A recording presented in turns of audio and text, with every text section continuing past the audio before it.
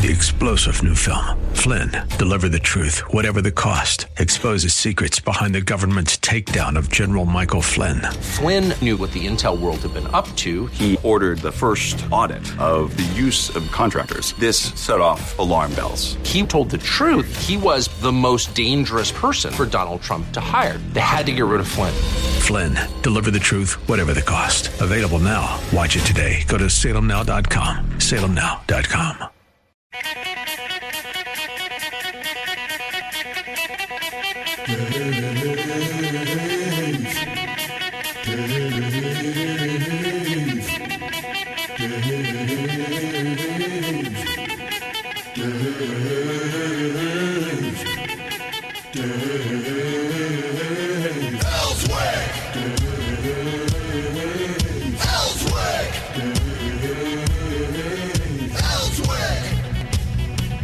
All right, ready to go on a Thursday. And wasn't yesterday glorious? I just heard Virginia Mayo talking about it's going to be another hot one today. And Heidi mentioned to me over my head, says, Dave, we're just a couple of lizards. And she's right. I love it hot. Hotter it is, better that I like it. In fact, I found a couple of really big lizards. I don't know what kind they are or anything like that. And hanging around in the garden area yesterday and eating some bugs and enjoying it. Yesterday afternoon, it felt like 130 degrees. And I just got to tell you, I was out enjoying the heat. I really was. Like I told you, I grew up outside of Chicago. I am still thawing out. It probably a few more years, at least, to completely thaw out from growing up in that area. All right, let's get with it today. We're going to talk about and dig a little deeper into these consumer price index numbers that we heard about yesterday. I mean, what does it all mean? You know, what's the president doing? What is the president not doing? Well, let's talk about that today. We'll start off with our guest, is Ryan Young. He's an economist. He's with the Competitive Enterprise Institute. Ryan, thanks for joining us so early in the morning. We appreciate you being part of the Dave Elswick Show. And as you listen to the president talk, did you just kind of shake your head as you listened to him? I did. Inflation has to do with the money supply and the fixes that he's talking about, price controls, tax increases, subsidizing this and that. None of that has to do with the money supply. If you want to understand what's going on with inflation, imagine two giant piles. One of those piles is money, all the cash and currency and bank accounts that people have. The other pile is stuff, all the real economic output, food and cars and houses and services. And what the Fed has to do is basically play a matching game. If the economy grows by a certain amount, you have to grow that pile of money in order to match it. Otherwise, you're going to get deflation. And what's happening right now with inflation is that the money pile is growing way faster than the stuff pile. They're out of balance, and the Fed can fix it just by simply getting better at playing a matching game. And nothing that President Biden proposed has anything to do with that matching game. Well, what he's saying is that, hey, we'll just make this pile over here, all the money, a lot bigger by artificially printing up money and putting it into the system, and that is not going to help anything, is it? No, that was the Federal Reserve's response when COVID hit. People shut down, and then when the economy slows down, their usual response is to try to boost the economy by putting a little extra money in the circulation. And this time it didn't work. There was no financial crisis, no underlying economic problems. You had a pretty healthy economy that shut down for the virus and then opened back up. The Fed didn't need to do anything. Instead, they grew their bond portfolio from about $4 trillion down to $9 trillion. It more than doubled, and we are seeing the fruits of that right now. Okay, so we're talking about a couple of different things. When people say inflation, they throw things together that really shouldn't be thrown together. As you're explaining, you're talking about monetary policy right now.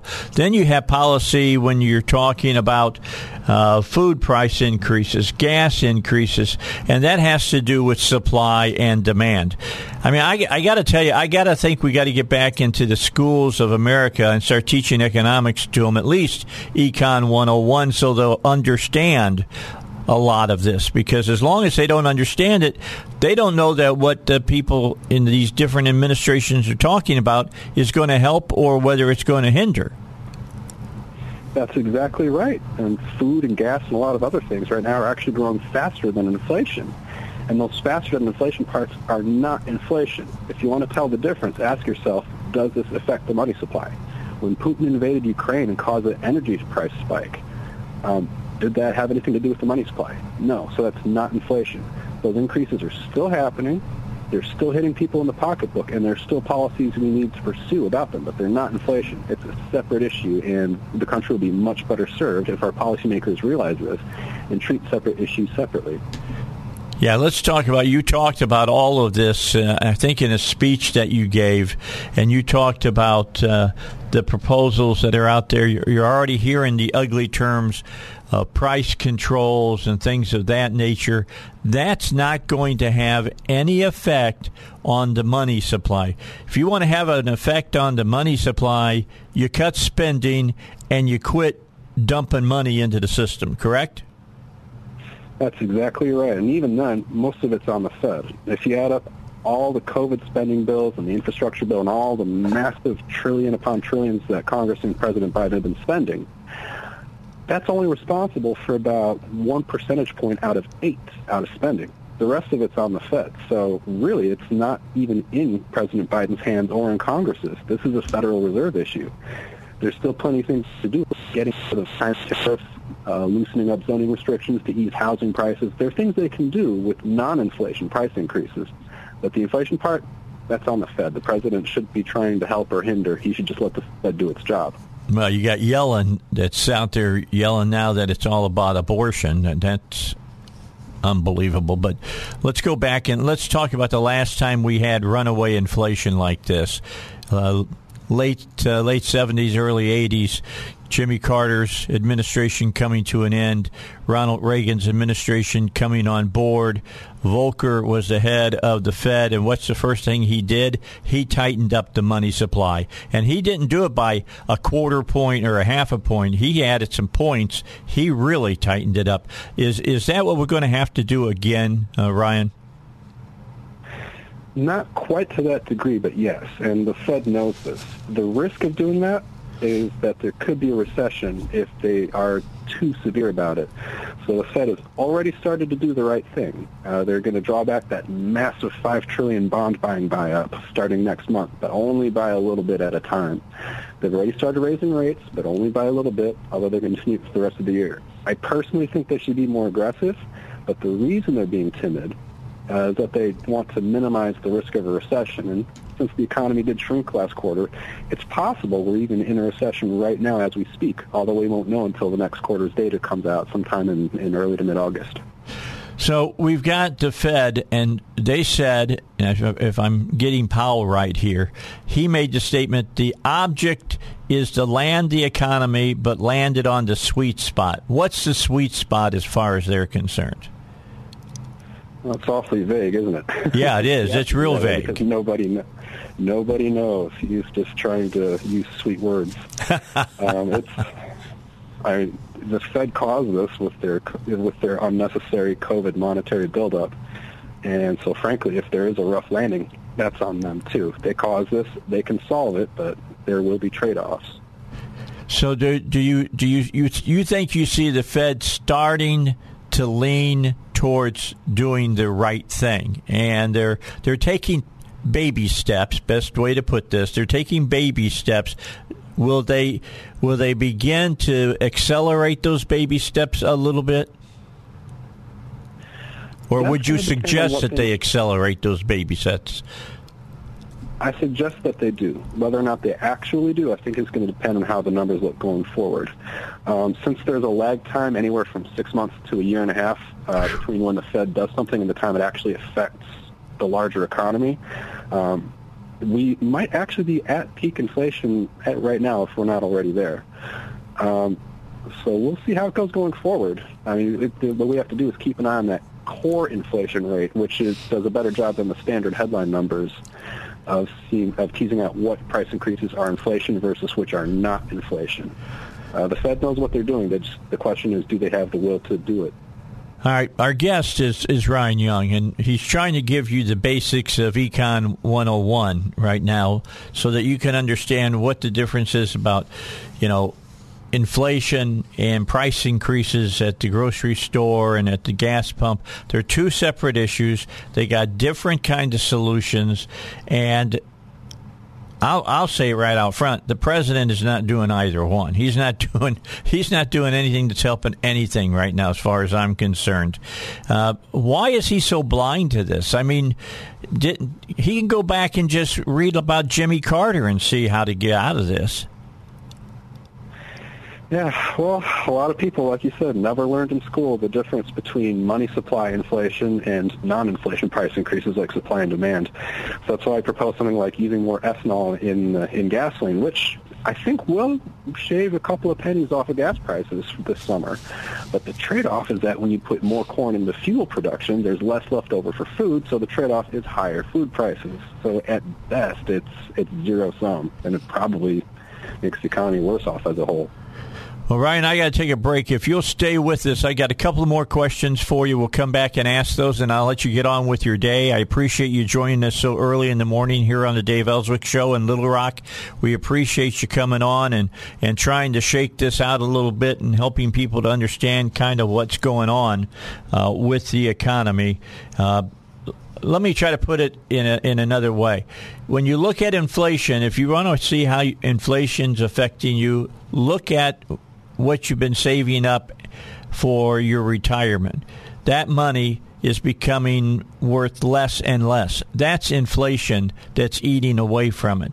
When you go to the grocery store and you're trying to buy a rutabaga, let's say, and it's gone up 10% over the last 3 months, now you're talking supply and demand. We'll come back, try to help you out understanding this a little bit more. How do we get out of it? How do we get back to inflation like it was under Trump? We'll talk about it as we continue on the Dave Elswick Show with Ryan Young. He is an economist at the Competitive Enterprise Institute. I'm Dave Elswick. Don't forget about ICU protection. They'll take good care of you. I've had their protection system now, the security system, for a couple of weeks. I love it. I just absolutely love it. I get all these pictures coming to my phone, and it says something like it picked up motion on my driveway. And then down in the bottom, in parentheses, it says animal. And last night it was a possum hanging out on the driveway. And he was sitting off the camera. Camera was picking it up.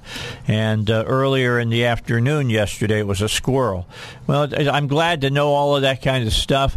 And I know it's not a person, so I don't worry about Linda's at home by herself, except with Dexter, he's my killer dog that I got, the Chihuahua that lives in my household.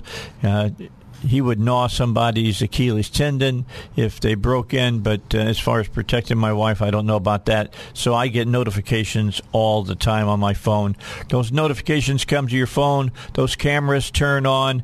It stores those cameras, video in the cloud, and you don't have to worry about somebody trying to destroy the information that you're gathering or your system is gathering. Get the door and window sensors, again, indoor and the outdoor cameras, motion detection, and the analytics.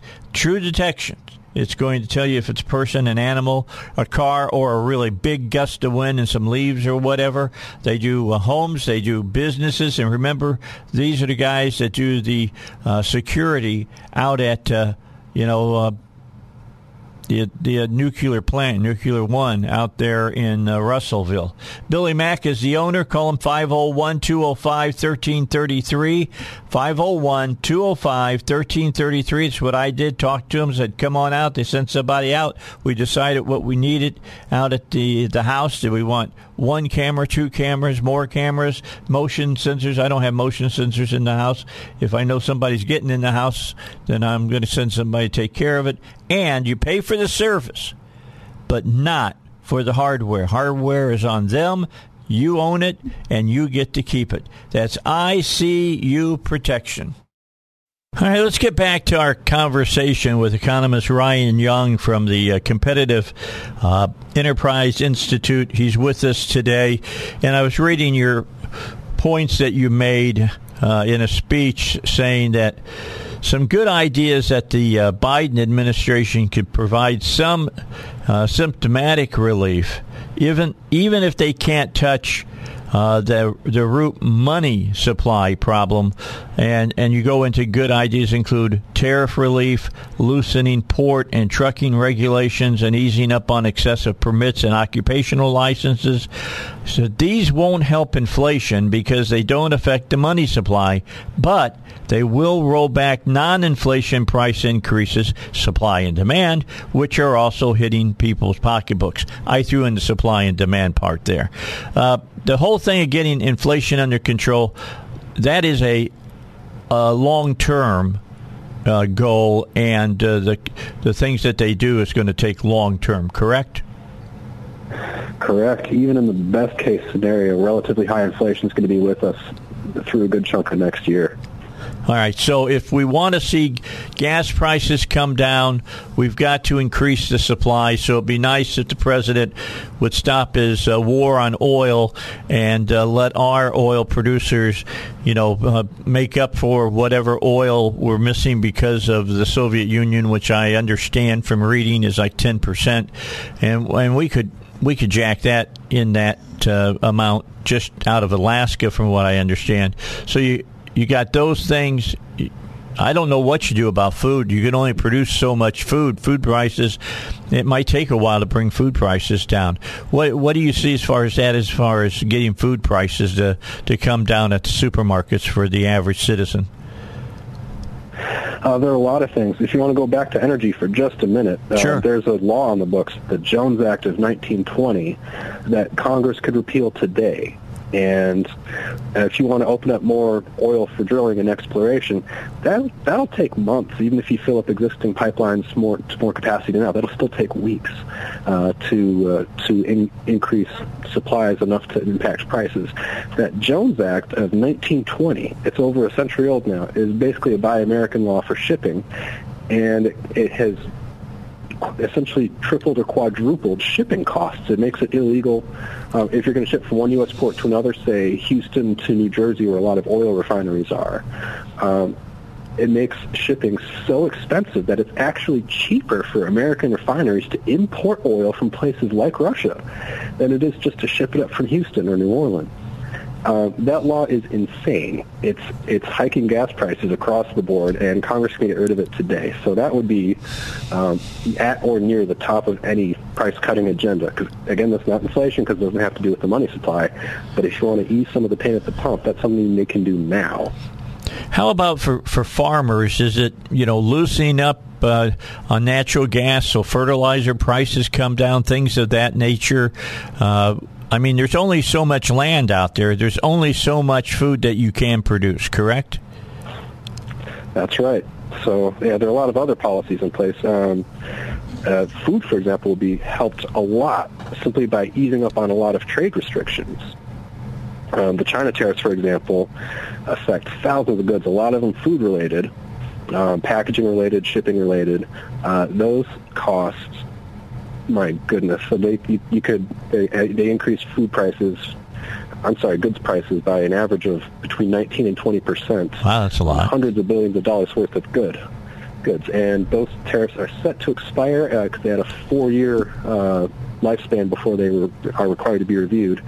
The administration is under some pressure to finally get rid of them, which would cause an enormous economic benefit. The question is that they view those tariffs as diplomatic leverage.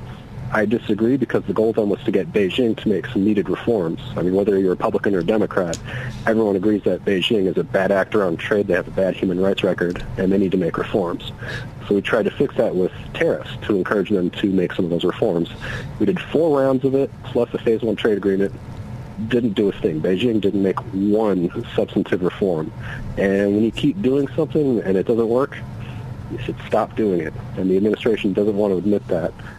So if they do and actually get rid of those tariffs, that'll help with food prices. It'll help with the semiconductor shortages, clothing, lots of other goods will be a lot cheaper as a result.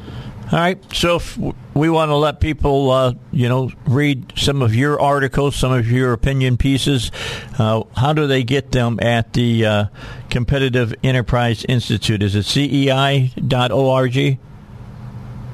CEI.org. Yeah, we're a Washington-based think tank. We cover all kinds of regulatory issues from the environment to inflation. The website is CEI.org. All right. I appreciate your time today, Ryan. You got us through the mud phase, and at least we can kind of see what's in front of us and how to get out of it, and we appreciate your time today.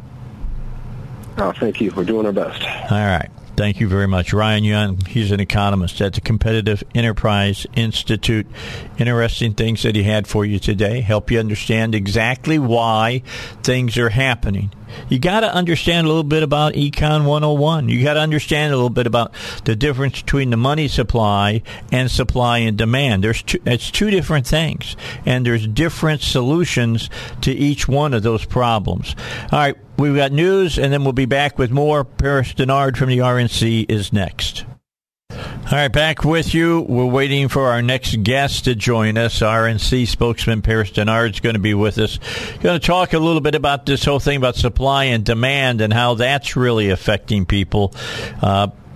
What has happened a little bit is that we've had talk about inflation, which is, as we heard from Ryan, about money supply, and supply and demand, which is how much of something you have and what is the demand to purchase that. And when there's less of something and more people want it, then prices go up exponentially because of it.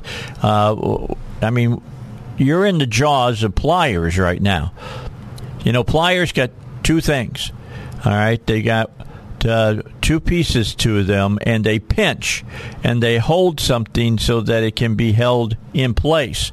And that's what's happening right now. You got inflation going up, and then you got supply and demand problems. So you got the money supply making money worth less, and then you have the whole thing about supply and demand, which is making things cost more. So you get, when your money is buying less and everything's costing more, then you can buy less of what you want to buy, and so you start really feeling the pinch because of it. And Paris Denard's with us, RNC spokesman, national spokesman for the party. It's good to have him on with us. Haven't talked in a while, Paris. Things have not gotten better since we talked the last time. Doesn't look like it's going to get any better anytime soon. The president continues to blame everybody else but his own policies. And, you know, that's the unfortunate thing about this situation of our country. Since the last time we spoke, things have not gotten better. If not, they've gotten worse, to be honest with you. And for millions of Americans, things are worse off for them financially, you know, economically, socially, than today than it was a year ago. And so many Americans are looking at the current situation and saying, how did we get here? What is going wrong, and how do I get out of it? And the reason why we're in this situation, from an economic standpoint, from a public safety standpoint, from a health standpoint, with fentanyl pouring across our border, with the instability across the country, North Korea firing off rockets and missiles, and obviously the Russian invasion of Ukraine, is because of Joe Biden and his policies that are being pushed by the radical progressive Democratic left. And the American people are not dumb. They're not stupid. They won't be gaslit. They understand exactly what's happening, and they're frustrated, and they want someone to be held accountable. And I believe come November, they're going to hold Joe Biden's Democrat Party accountable. Well, that's an election. You know, Paris, that's something that people got to understand. This is just not the president. I mean, he is the figurehead standing up there for the party. And this is what the party wants, the Democrat Party. And what they want is destroying America. I'm so glad that you pointed that out to your listeners, because it's absolutely true. When you look at the issue of the Supreme Court right now, the Supreme Court justices and all of that is a function. The appointment comes from the president. And so those frustrated with the Supreme Court situation in terms of, you know, putting on liberal activist judges, exercise that issue at the ballot box come 2024 to get Joe Biden out of office. But everything else after that, when it comes to all these policies and these rules and regulations and these mandates, those things, Joe Biden is the figurehead, but they're being pushed and implemented by members of Congress the House and the Senate, and even at the local level. We can't ignore the local governments, too. That's right. If you have Democrats that are in control of your city councils or control of your school boards, we have to hold them accountable as well, because these liberal progressive policies are not just at the federal level. They are being entrenched into the local and state governments as well. Well, let's talk about two groups of people that are being hit extraordinarily hard with the supply and demand problems that we're having and with the inflation problems that we're having. That's single parents, and it is also senior people. Senior people are on a fixed income. If you don't have more money coming in, then what you have is becoming worth less. You get yourself in a real pickle. And then if you're a single parent and it's costing more to feed your kids, you can't even find formula for your baby, you got real problems.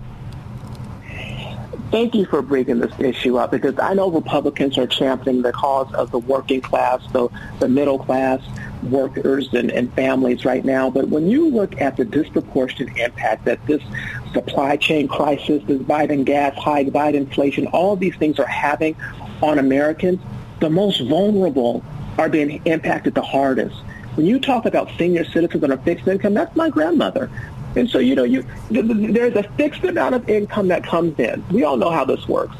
And they plan their lives, their grocery bills, their medicines, and any extracurriculars off what comes in. Nothing else is going to come in. It's fixed.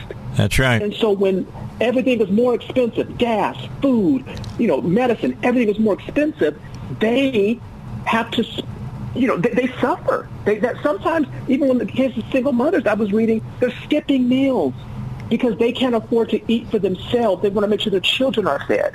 This is happening in 2022. And yet you have Joe Biden wanting to blame, and the Democrats want to blame Putin. They want to blame the American people, the people of Arkansas, like it's their fault. And they want to blame corporations and companies rather than accepting responsibility and saying, you know what, let's have an Operation Warp Speed for the economy. Let's have an Operation Warp Speed for the supply chain. Let's have an Operation Warp Speed to have things manufactured in this country and for the energy sector, so that we are not in this situation. But I just want us to be mindful of the least of these at this moment and let them know, as Republicans, we hear them, we understand where they are, and we need to be put in office so we can lead once again and really put in policies that are going to empower and uplift and not destroy and hurt. Yeah, the bottom line comes down, the ballot boxes, for instance, here in Arkansas for the primaries are open. We're in open voting right now. The primary will be the 24th. I went and voted yesterday.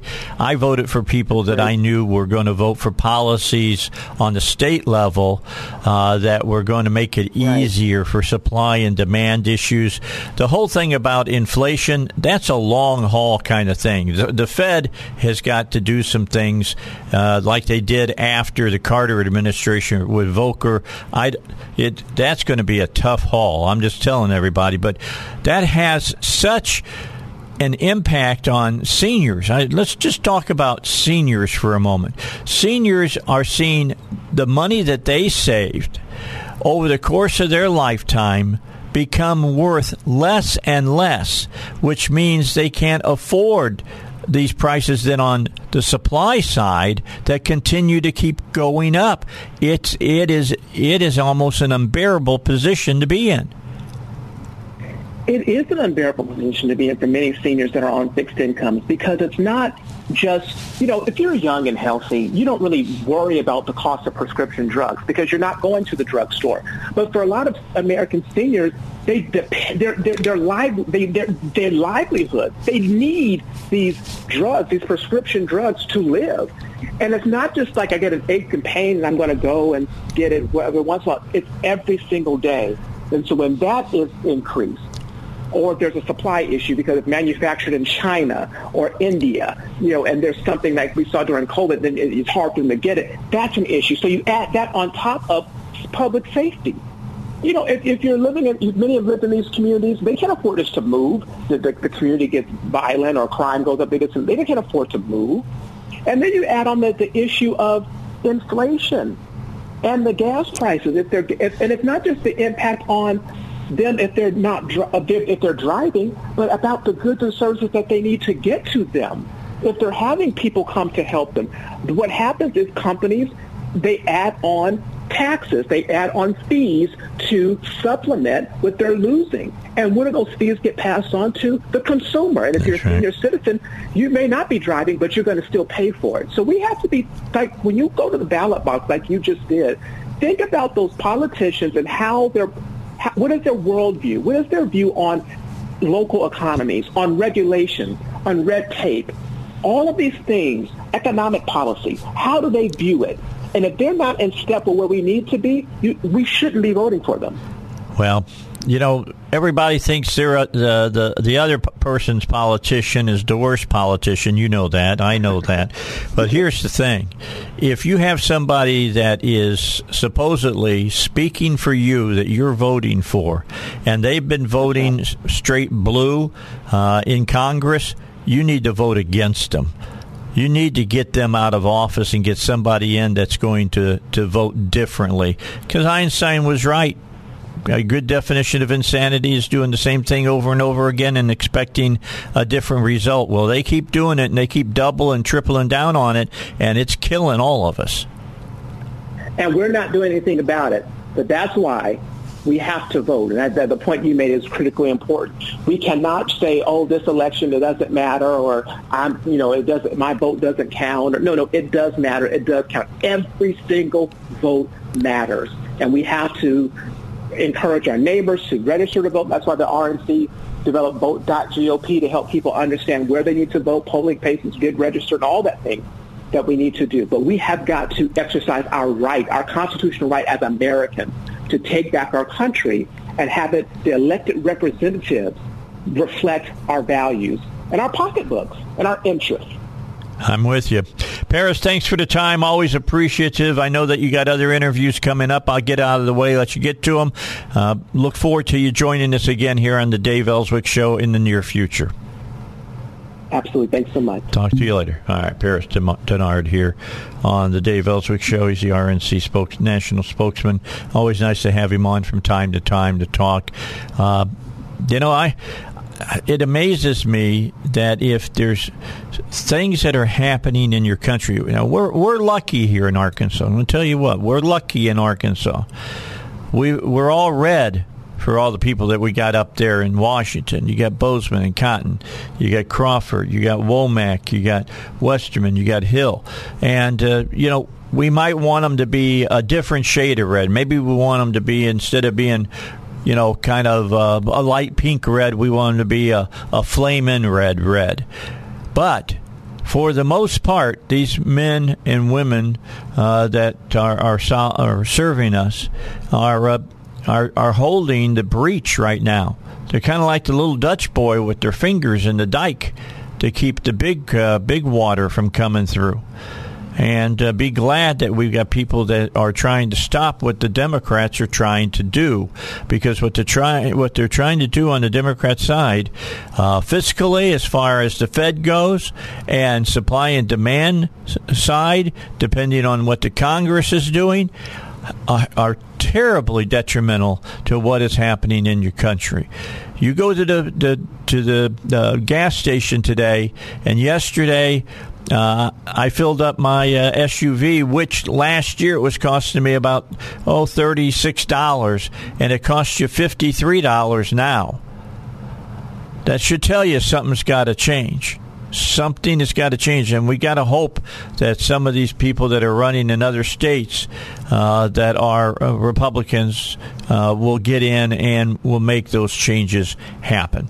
So, Dave Elswick Show, let's get a break in. We got to find out what happened with the Travs last night, and then we'll find out from some politicians why they think you should elect them, and then we'll be back and finish up this hour of the Dave Elswick Show. I'm Stephen Davis, and this is your Travs report for Thursday. What a wild ball game last night in San Antonio. Travs win it in 10 innings, 9-8, a ball game they never trailed in had 2 leads disappear, including a 4-run lead late in the regulation game as San Antonio scored 4 times in the 8th to tie it. Game went extra innings. Looked like the Travs had everything going against them, but Arkansas able to put up 4 runs in the top of the 10th, and then hanging on as San Antonio came back, scored 3 in the bottom of the 10th, and had the tying run at second, winning run at first when Jake Haber, on his 29th pitch of the 10th inning, got a called third strike to end the ball game and send the Travs to the extra inning victory. Several Travs with big nights, 3 hits, couple RBIs for Matt Scheffler. Jake Scheiner,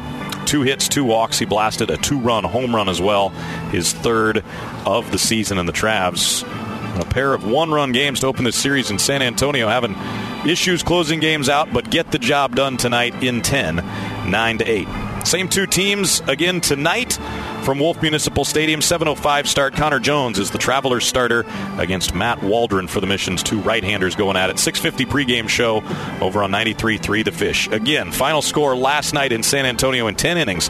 Travs 9, Missions 8. Series even at a game apiece. I'm Stephen Davis, and this is your Travs Report. All right, back with you. My thanks, first of all, to Ryan Young for being on today from the Competitive Enterprise Institute, and then hearing from Paris Denard. We haven't had him on in a few months, and it's really weird. The last time we talked, we had talked about we hope things would get better, and they've gotten worse. And we were pointing that out. And if you're a single parent, or if you're a senior, especially if you're a senior, things are much tougher now than they were 6 months ago, and they're going to get tougher. I hate to give you bad news, but it's going to get tougher before it gets better. Just to make the moves that need to be made, to make the changes that have to be made as far as the money supply in this country, as Ryan said, you're looking at 12 to 18 months for that really to shake through the economy. And when you're looking at supply and demand, let's say that all of a sudden Biden comes to his senses, which he's not. I'll tell you that in just a second, just on a story I got here that I want to leave with you at the end of this segment. You got a situation where to get the supply back up to where it should be, it's going to take 6 months to do that. So hang in there. We're in it for the long run. I know that there's a lot of you that now wish they were getting ugly tweets instead of getting ugly notifications about how much things are going to be costing. The Biden administration yesterday said they're canceling one of the most high-profile oil and gas lease sales that's coming up before the Department of the Interior, as Americans are facing record high prices at the pump. That is according to AAA. The Department of Interior halted the potential to drill for oil in over 1 million acres in Alaska's Cook Inlet, along with 2 lease sales in the Gulf of Mexico. The move comes as Biden has taken a few actions to combat high gas prices, despite his administration's generally hostile approach to the oil industry. But for every 2 steps he takes forward, he takes 4 steps back. I'm just telling you. He doesn't make any improvements going forward. He keeps moving us back and putting us in a tighter and tighter jam. A Department of Interior spokesman cited a lack of industry interest in leasing in the area for the decision not to move forward with the Cook Inlet's lease sale. That according to CBS News. The spokesperson also said the department canceled the Gulf of Mexico leases, lease 259 and lease 261, due to conflicting court rulings that impacted work on these proposed lease sales. So let me tell you what. If the courts start saying, well, you can do this in one and maybe this in another, or you got one court say you can do this in one and another court saying you can't do that in one, there ain't nobody going to buy a lease because they don't know if they're going to be able to drill or not. Why would you spend that kind of money? It's not cheap. That's something else you got to understand. It ain't cheap to buy an oil lease. It's expensive to buy an oil lease, and it's even more expensive now under the Biden administration. Federal law requires the Department of the Interior to have these sales from time to time. They're on a certain timetable to get it done, and to try to move us forward. But they're sticking to a 5-year leasing plan for auctioning offshore leases. The department had until the end of the current 5-year plan, due to expire on June 30th, to complete the sales. Within his first week in office, President Biden signed an executive order temporarily suspending new oil and gas leases on federal lands. The administration resumed the new leasing last month following court challenges against the ban. The administration is appealing a ruling in which Judge James Kaine, a Trump appointee, struck down the ban. The Washington, D.C. District Court invalidated another Gulf of Mexico lease, that's lease 257, in January. The administration is not appealing the ruling, though it affects a separate lease from the ones the DOI spokesman mentioned yesterday. So if you're an oil producer, why would you want to even buy when there's that kind of mess going on? That'd be asking Joe and Duck, who are sitting in the studio because they're going to be on next, to increase, how much money they're spending at their garages when there's a judge out there saying, well, we may pass some laws or we may find it illegal for you to service 30% of the cars that you bring into your garage. Well, if you don't know if you're going to get 30% of your cars, you're not going to expand your business. It's just that simple. It's not hard. This is not hard to understand. It isn't. It's not hard to understand. This president is a cuckoo. He's nuts. He's cray-cray. That's all I can say. We'll be back. We got more coming your way after the break. We got news, and then Joe and Duck will be here, and we'll talk about cars.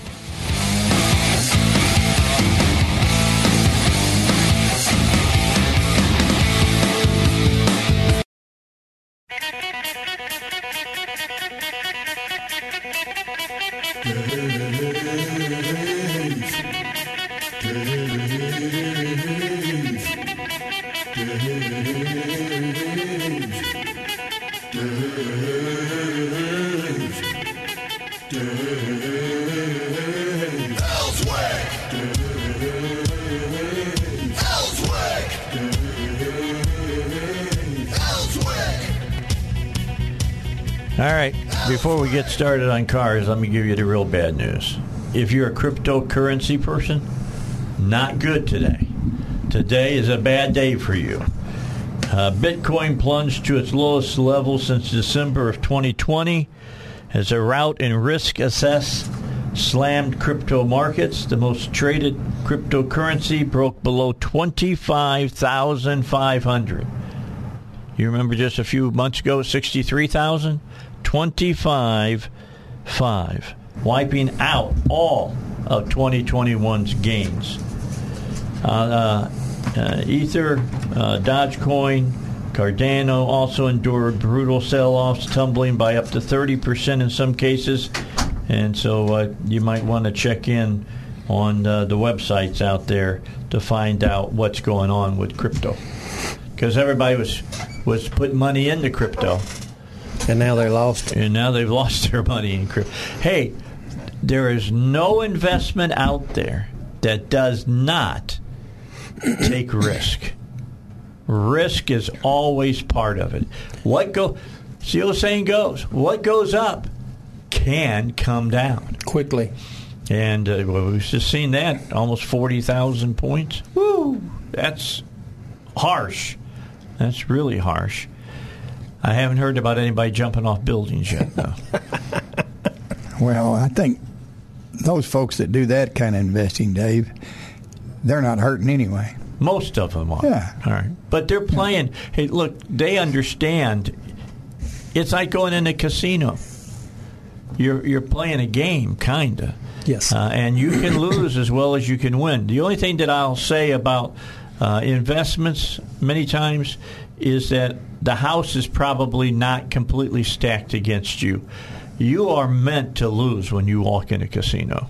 You always need to remember that. The odds are against you. They're always against you. Same thing when you go to the horse track. The odds are against you. Don't spend more than you can spend. Just go to have a little bit of fun. Don't try to make next month's rent on what you bet today. Don't bet next month's rent. Yeah, don't want to do that either. You won't go home without it. No baby shoes, all right? Don't be doing any of that. I learned that, not the hard way, but I learned that early on. And my daddy taught me that as well. He'd go out to Arlington Park, which is outside of Chicago, and they didn't have a flat racetrack. They had the sulkies, and he'd go out every once in a while and watch the horses run. And he'd bet a little money, and he'd look at my mom, and he says, "All right, we can bet $50 while we're here, and only." That was the next thing he said, and only $50. Mm-hmm. It's on a budget. Now at $50, you can bet all day long. I mean, man, you want to bet, the first 4 winners in every race? You can. Each one of those bets costs you a dime. Mm-hmm. And if you hit one of them, you can make $70. That's all right. Mm-hmm. And I get out there. You'll hear me extorting my horses. Hey, what about the one that won the Kentucky Derby? Oh, man, 80-1. That was an incredible. And that is, watch that race from the third turn to the finish line. He was picking them up, putting them down. That horse was back like third from last. And suddenly it looked like he was shot out of a cannon. He lucked out. There was a horse in front of him as they came down the final stretch. For whatever reason, I don't know, but the guy moved over a little bit towards the rail, which is usually a little bit calmer and lets you run a little harder. And, man, I'm telling you what, he moved over, and that jockey saw nothing but brown dirt in front of him, and it was, come on, boy, let's go. And that horse said, okay, let's do this. Yeah. And they won it. So it was I loved watching it just because it was exciting. I didn't have a dime on that race, but it was sure fun to watch it. It was a lot of fun. I thought that Rasmussen's horse was going to win. Yeah, he was leading all the way coming out into the final straightaway. Had about half a body length, half a length on the other horse, and then all of a sudden, yep, and came in second. I mean, he got him at the very end. He really did. All right, enough about horse racing. But it was fun. Now, I know for some of you who had money on the other horses, that was not fun. No. Okay, I understand that. Okay. But can you imagine? But if you had 80-1, it was fun. I'm just saying that horse paid $163.60 a dollar. So just think if you'd had $50 on him. Yeah, think if you had $1,000. I heard that there was $1 million bet on that horse. Think about that one. You walked away with some money. Well, I don't know. I don't really care, to be honest. It's not my money. It's somebody else's money. I would think that if they won, they took everybody that came to the race with them out to dinner that night. I know I would have. Generally, the biggest bet on a horse that many odds is the owner or the trainer or somebody. Yeah. I hope that's what it was. I hope it was the owner of the I think farm. They said it was the owner who had that big bet on it. Yeah, I loved the guy. I mean, he's from Versailles, Kentucky. That's where I lived when I was in Kentucky and worked in Lexington. I lived in Versailles, not Versailles, mind you. In Kentucky, it's not Versailles. Mm-hmm. It's Versailles. Mm-hmm. That's what it is. That's where cigar comes from. Yeah. It came from the farms out there, and their claim to fame, probably not now, but Johnny Depp was raised out in Versailles. His mom passed away just a while back. He bought her a big ranch out there. So anyway, enough about that. Can we get to cars now? Sure. Okay, good. Let's go to cars. I want to talk to you about cars. Let's talk about something we talked about before we even got on the air, during the break, before I went into my last segment. And you guys were talking about the chips that we're all waiting on to finally get here so the car manufacturers can start getting new cars out on the lots, and we're not being asked to pay exorbitant, terrible prices for used cars. Duck, you were saying you heard that now it may be 23, 24 before we really see. They say before chips. The stock's going to get built back up, it'd probably be somewhere in that neighborhood. That's unbelievable. Like me and Joe was talking about, they're building one in Arizona, but it's not even going to be up and running until about this time next year. So then they got to get all the bugs worked out of everything. Then they start producing them, but they'll be so far behind then. The backlog is going to be incredible. But because they're going to make them for Dodge, Chevrolet, GMC, Ford, Lexus and all. They're going to make them for everybody. So everybody's going to be wanting them. So there again, you're going to have to say, okay, Joe, you're going to get 10. Dave, you're going to get 10. I'm going to get 10 this week. Next week, we may have to cut you down to 5, or we may get you up to 15. What might be interesting is if you can get out to Arizona and get a job out there. Mm-hmm. They're going to need people to make those chips. And I'll tell you what, something tells me there'll be overtime involved. Well, just like in Mississippi County, my home county up in northeast Arkansas, the steel mill they built a couple, 4, 5, 6 years ago, they're paying them people starting off at $90,000 a year. And they just announced the other day they're going to triple the size of it and employ another 1,000 people. The problem is... That's basically a rolling mill, isn't it? Well, it's going to be beams and stuff now. Oh, they're going to make eyebars. Yeah, they've been making nothing but roll steel, but now they're going in. It got bought out by one of the big steel mill companies, and so now they're tripling the size of it. And they said probably another 1,000 employees. But the problem is, Dave, there ain't got another 1,000 employees in Mississippi County that wants to work. That's a problem across the United States. There's some of these people driving over an hour just to go to work every day. And that's the way it's going to be until our federal government decides, guess what? You don't work, neither shall you eat. That's just like me. I need at least 2 mechanics. I need a truck mechanic and a diesel pickup mechanic. I've been everywhere talking to people trying to get them to go to work. Nobody wants to work. If you want a job, call me. Is it because they're getting money from the government? You can say yes. Yeah. That's all right. Okay. Don't worry about it. They're not going to come looking for you. I don't care if they do or not. I mean, I need I'm turning down more every day. Russell and Blake are turning down more than I'm doing every day because I don't have enough help. You can only help. You can only handle so many. I'm 2 weeks behind right now on any kind of a big job. How about you, Joe?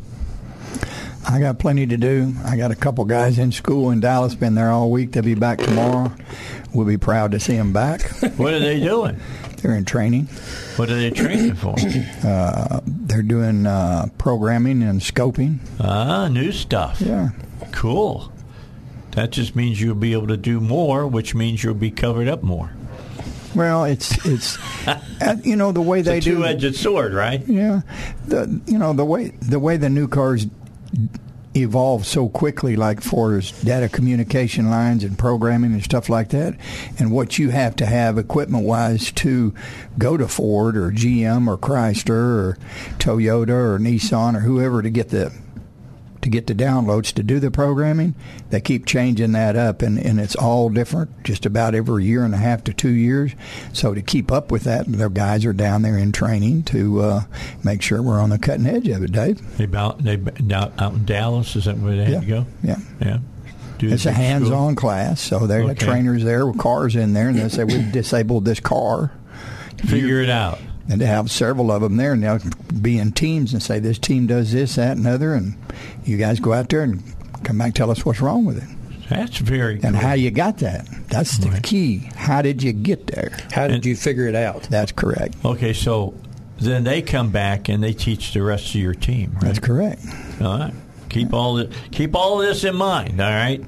And but that means an outlay by Doc and by Joe.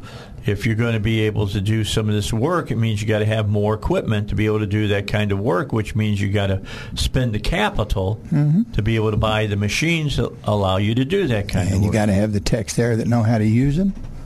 That's the main thing. And those classes aren't free. No, they're not. You got to pay, and you pay for it, right? I'm paying the guys while they're down there, and I pay for the class. There you go. It's a double dip. So, and there's no revenue coming in from those guys. Yep. That's the way business works. All you people who think that business owners are just greedy, grubbing, sitting in a vault somewhere in the midst of all their gold coins and running them through their fingers like, If I had that, Dave, I'd never go to the shop ever again. I'd be through. That's it. All right, let's talk about Bumper to Bumper. Let's talk about how great they did. What was it? It's been 2 Saturdays now? 2 Saturdays that we had the car show. Did a fantastic job this year. I mean, absolutely. you guys got covered up out there. There was a bunch of people. Me and you sat there and watched them come in. Well, we watched them come in, and I left. And when I left, it was hard moving amongst the cars. Exactly. There's a lot of people there. And we had a very, very good spectator turnout. Yeah, that's what I'm saying. Yeah, and we had a fantastic car count too, 153 cars and trucks, and it was a nice day. It wasn't real hot. It wasn't cold. So the ones that got under the canopy, they didn't suffer. We had fans out there and water, and the ones inside, they surely didn't suffer. And no, it was great. We had a good process and a good show, and I think we've raised quite a bit of money for Ronald McDonald House. We haven't heard about. We don't have the figures yet, but we will have them. On that. Yeah, and it's going to be considerable this year. I really believe that. It usually takes about a month time they get it all done and get everything figured up. Well, what we raised for. Add it all up. Yeah. Subtract what costs there were and things of that nature. It's not free to do this. I mean, you got to rent the facility and all of that. It does cost money. But I'm going to tell you what. I will say that in the big room where we were at, probably there was more dollars in those cars than have ever been displayed in one of Bumper to Bumper's car shows. I think so too. Millions of dollars of cars sitting there. Yeah. I mean, there may have been a few million in 3 of them that were sitting side by side by side. Could have been. Yeah, that GT, that was worth some money. I'm just telling you.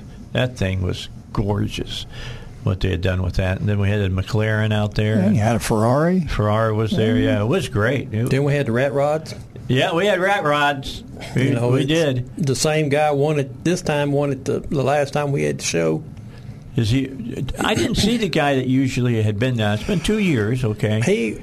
I found out he was sick. Oh, was he? Yeah, he was sick, so he didn't come. So. Oh, that's too bad. That's too bad. The guy who won the rat rod, he had won it the last time we had a car show up there. He lives out at Salem, out off of Samples Road, and he's got one that he just took a little of this and a little of that, and a little of this and a little of that, and put dual wheels on the back of it, and I mean it's considered kind of like Johnny Cash and his Cadillac. It's considered a rat rod, all right? Just understand that. There were some roadsters out there that looked like, the ones that you used to see, the decals, the rat rods, different rat rod that they were sitting in with the big gear shifts and all of that.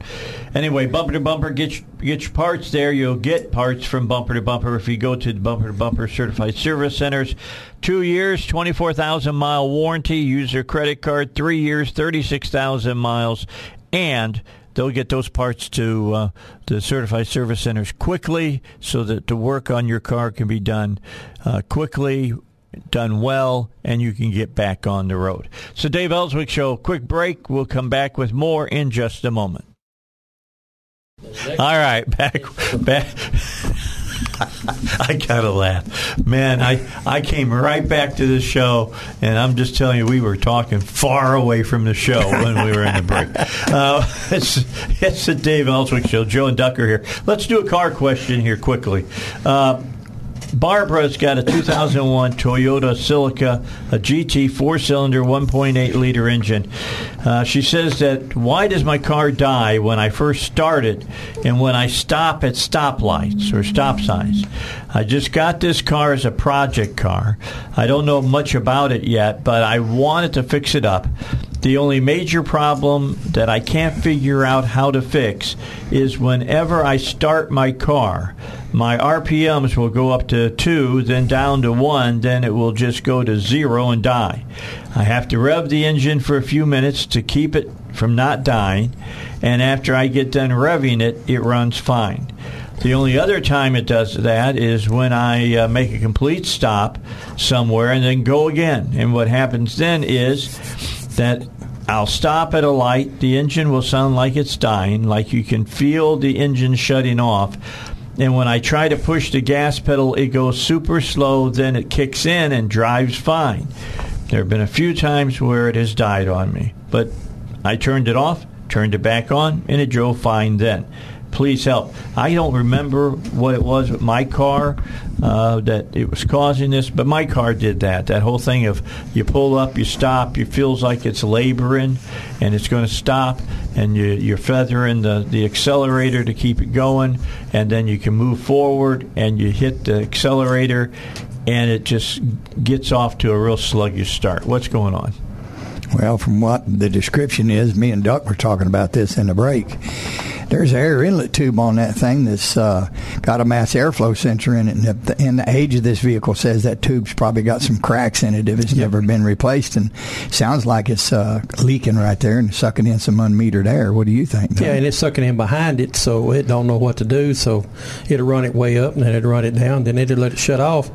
And, and if she puts a boot on it, it still needs to be clean. The idle speed motor still needs to be clean. The throttle plates need to be clean. Mm-hmm. Because if it's been pulling dirty air in, it's got dirt on everything. Yeah. Well, it's 2001, okay? So it's 21 years old. Mm-hmm. Probably got some dirt in it. And them little 1.8 engine, they run forever, won't they, Joe? They're good little motors. She starts off with a project car here. Yeah. She don't know how to fix this car. She don't need to be working on it. I hate to say that. But it's a fact, because I think they'll get bad information from a code test from one of the parts stores or something, and they'll start hanging parts on it, and it's just going to cost them extra to fix it. And a lot of times when you have one that is leaking air, it'll throw up O2 sensors bad, it'll throw up this bad, and ain't nothing wrong with none of them. Yeah, it's something that's wrong before those sensors. Too much air. Yeah, so keep all that in mind. The object is not to work on your car. The object is to fix your car.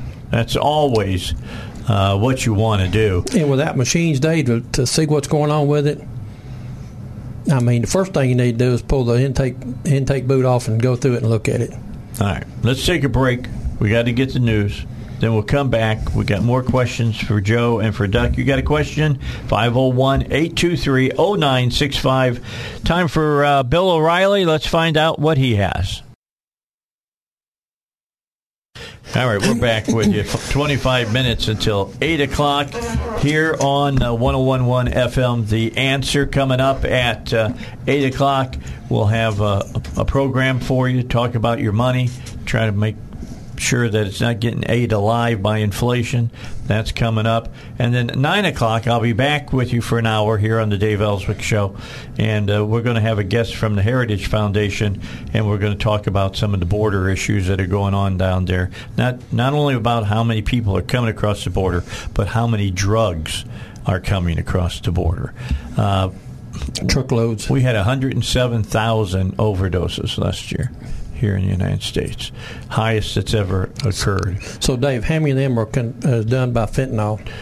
Most of them, because fentanyl now is being used to cut with meth, with cocaine, with all the other drugs.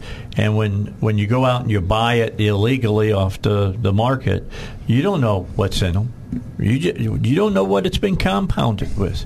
I mean, I remember back in the day you used to buy weed and it had PCP in it. You had to watch that. That's horse tranquilizer for you who might not know. And ketamine is also something that they're cutting it with. I mean, it is not safe out there to take drugs right now. Just not safe. Nope. And a lot of that amphetamine that stuff is fentanyl is coming from over in China. And I don't see why we can't stop that. I mean, I'd put huge, I would punish the Chinese on their other products. I'd put all kinds of tariffs until they stopped it. They can stop it if they want to, especially the Chinese, because they don't have the laws that they have to follow. Too much money involved. Exactly. That's exactly the problem. Too much money to be made there, too much money to be made at the border, too much money being made in the cities. just the way it is. All right, Andy has a 1994 Mitsubishi Montero. It's a 6-cylinder, 3-liter engine. Transfer case lever won't press down. Any idea how to fix it? All the Super Select lights work as they should. All other gears can be selected. 2H, 4H, 4HLC.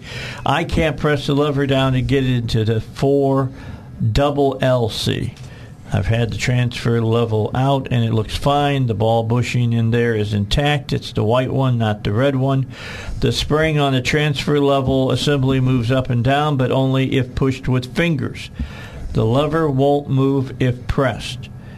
Guy I bought it off of said he'd owned it for a year and not taken it off the road. So I thought something might be seized. What's your guys' idea on that? It's inside the transfer case. Well, either that or a lot of those levers, even though you push the button down, you have to move them to get them in low range, either to the left or the right, to pull back on it. If he can move it underneath with the lever on the transfer case, then you would think there's something in the linkage. Yep. But I don't know if he's pushing that lever as far as it needs to go. I've seen one of these before, and the transfer case is made on the back of the transmission. It's part of the transmission. Okay. On that 94 model. And I've seen them before. They've got a brass bushing inside there. Mm-hmm. I've seen that bushing wear.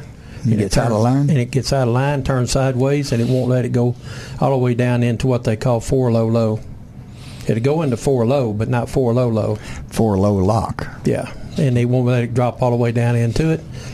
And you got to pull the transmission. You got to tear it all apart to fix it. Now, am I just guessing here, but this has to do with off-road driving? It's 4-wheel drive. It's 4-wheel drive. Okay. Yeah. So that's why he he said expensive. He had question marks behind where he said the guy said he hadn't had it off-road. Question mark. Yeah, well, that was the guy he bought it from, and you know how that goes. He buy a vehicle. But at least he was being honest. I didn't use it because I didn't go off-road with it. That would be my answer. Mine too. If I knew that it was messed up and I sold it, I didn't never take it off-road. That's probably not a lie, but it's probably not the real truth. To the answer. The answer would be, have you ever got the transfer case to go into low lock? No, I couldn't get it to. Maybe that's why you didn't go off-road. Yeah. It wouldn't do it, so I never went off-road with it. When it goes into the lock, Dave, all that does is lock everything together. Make everything pull at the same time. So I'd lay you out that the transmission's going to have to come out of it. So you're saying you might want to stop by Mid-State and see Gary Henry, right? Yeah, probably a good place for it. Okay, so think about that.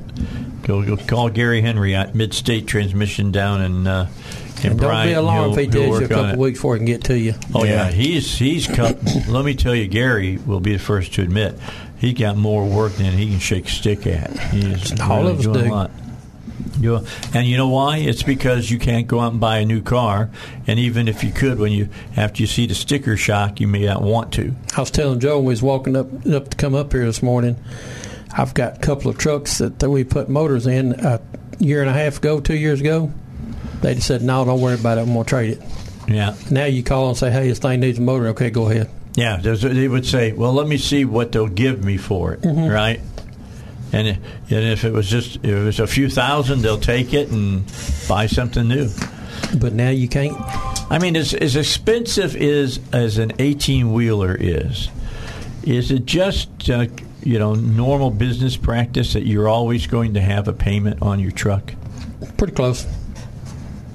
I mean, that's just the price of doing business. But you got people right now that's got these trucks, Dave, that's got 1.5 million, 2 million miles on them. They're what they call refurbish them now. They're putting a new motor, new transmission, new rear ends in them, going through everything, fixing everything, because they're the same shape that automobiles are in. You can't get none right now. They told one of my customers 11 to 12 months if he ordered it that day to get a Peterbilt. Yeah, so you can't be out of business for a year. No. So you might as well fix it then so you can stay in business. And now it's kind of like everything else. They'll bring them in needing an in-frame, and it's $24,000, $25,000, $26,000, $28,000, just depending on what all's wrong. to fix one of them, and they don't even flinch. Wow. Of course, that 30 grand. That 30 grand is probably a tenth of what a new one costs. Tenth of what a new one costs. So $300,000. A new Peterbilt runs if you get one that's just fully loaded, got all the bells and whistles and everything on it, anywhere from $225,000 to $300,000. How many gallons of diesel does a diesel hold? Typically, 90% of them that run up down the interstate, they'll hold 300 gallons when they're empty. So 300 times 550. And how far can you go on that amount? They average somewhere 10 gallons is $55. Yes. Yeah. Do the math. Yeah. So about $550. Oh, actually, for 100 gallons. Okay. Yeah. So let's say $1,500 to fill it up. Yeah. Think about that. And they then how many miles per gallon you get? Somewhere around 5. Yeah, 7. The lucky. Yeah. Downhill with the wind. So you're wondering why? Why? And this is a supply and demand issue, all right? If the supply is low and the demand is high, the price is high. It's going to be high. So they're paying more money, and it's not going down because the administration's got policies that aren't going to let it go down. And another thing too, Dave, people don't understand. You can spend $20,000 on exhaust work on these big trucks nowadays. Don't have nothing to do with the motor. That's strictly exhaust stuff. Well, that's the big Green Deal that they got out there, the new Green Deal. They're more interested in that than they are in people eating. In fact, if less people were out eating, you do realize that green grass. No truck that's under a 2015 can go into the state of California. Yes. That's your problem on your truck. 2015 and newer. Wow. It's a law they passed. It's an emission control law. They won't let you in. So if you wanted, if you had a run, a broker had a run, and you wanted to go to California and go to you got to have new trucks. That's correct. And if you can't buy any new trucks, what do you got? You got no business with California. That's correct. That's why they can't get no shipping containers out. But probably over 50% of them are unloaded on that coast. But they can't get them because the trucks can't get there because they're too old and they won't let them in the state. Go figure. See, you listen to this show and you learn things that you just don't hear. You don't even hear this stuff on Fox News. I'm just telling you. It's not there. California would waive that law temporary. They'd have enough trucks out there to unload all them ships if they had enough people on the ground to unload them. They're stacking the containers in neighborhoods. Yeah. They don't got no place football to put them. Fields and every place. No Air Force Base out there that's closed up. They say the runway is full. Mm-hmm. All right. Taylor's got a 2016 Jeep Compass. So 4-cylinder, 2.4 liter. Says it glitches on Unconnect. I got a 2019 Jeep Compass. During my drive today, the display on Unconnect glitches, and I couldn't use it. Is there anything I can do to fix this?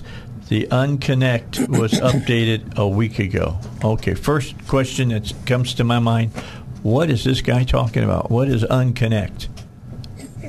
It's just it's going to be the driver information center, and okay. You know, that's. I'm going to tell you, it's a 2019. The 2016. No, it's 2019. No, 16. Well, one says 16. One's 16, one's 19. Okay. So it's hard. So we got 3 years to play with here. Yeah, I don't know which one's a typo. He gives 2, yeah. But most of those displays like that are data control, which means you can talk to them with a scanner.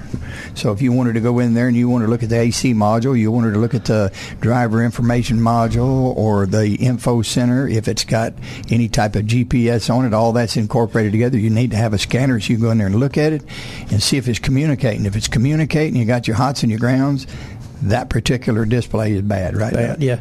And he says he had it updated a week ago. I'd be right back there. Just what I was fixing, because it could have been a glitch in the update. That wouldn't be the first time that's ever happened. No. And Chrysler is hard to deal with today as far as independent shops getting the information and the right downloads and doing it with the right equipment to make what you would call a software upgrade to anything. That's why my guys are down in Dallas in school, just for that reason. Really? Yeah. That's what that's about. But the Chrysler Corporation, they don't want us to have nothing. No. Yeah, they want everybody to bring it back to them, right? Hard to get along with. Now, did that happen when it was just Chrysler, or did it happen after they got involved with Daimler, the German company? It's Chrysler has been owned by so many different people, and everybody has changed their process, that they're the most difficult one, because what you want to program on who owned, that company 10, 15 years ago versus today ain't the same people that own that company. All the procedures and everything is totally different.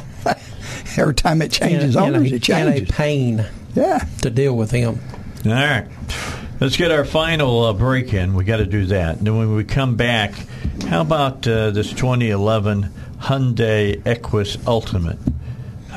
I don't even know what kind of car that is. We'll come back and talk about it. It's an 8-cylinder, got a 4.6-liter engine, so it's fairly big, but it's got coolant loss with no visible leaks. That don't mean that it's not leaking, just means you're not seeing it. We'll talk about it when we return. Got Joe, got Duck here. Joe's Garage, Duck's Garage. They're offering their knowledge freely on the show. If you want to ask a question, 501-823-0965. All right, let's talk about one of our great sponsors that we have here on the Dave Elswick Show, East End Towing. And they like to remind you that when you're out on the road, if you see those orange flashing lights on the shoulder, move over to the far side of the road from whichever side they're on. That's the tow truck that's there, and they're trying to do their job, which is they're either trying to put it on a hook, or they're trying to put it on the bed of a truck and get that car, or it could be a truck, off the side of the road. Give them the room to work and keep them safe, and keep yourself safe as well. Know that no matter the situation you might find yourself in, the professionals at East End Towing can handle it, and they've got the answers for you. Call them at 501-888-8849. That's 501-888-8849. All right, I told everybody we talk about this Equus, a Hyundai 2011. I have a 2011 Hyundai Equus Ultimate Package. A few weeks ago, I refilled my power steering fluid and noticed I had almost no coolant. My car doesn't have a coolant sensor, and my vehicle wasn't showing any signs of overheating, so I had no idea. I topped off on that too, and a week later I checked again. The power steering fluid stayed the same, but the coolant was down to the halfway point. I figured since it was almost empty before, the coolant loss was just due to it cycling through. Topped it off again, and then 2 to 3 weeks later I decided to take another look, and now it's almost empty again. The car isn't leaking anything from the bottom.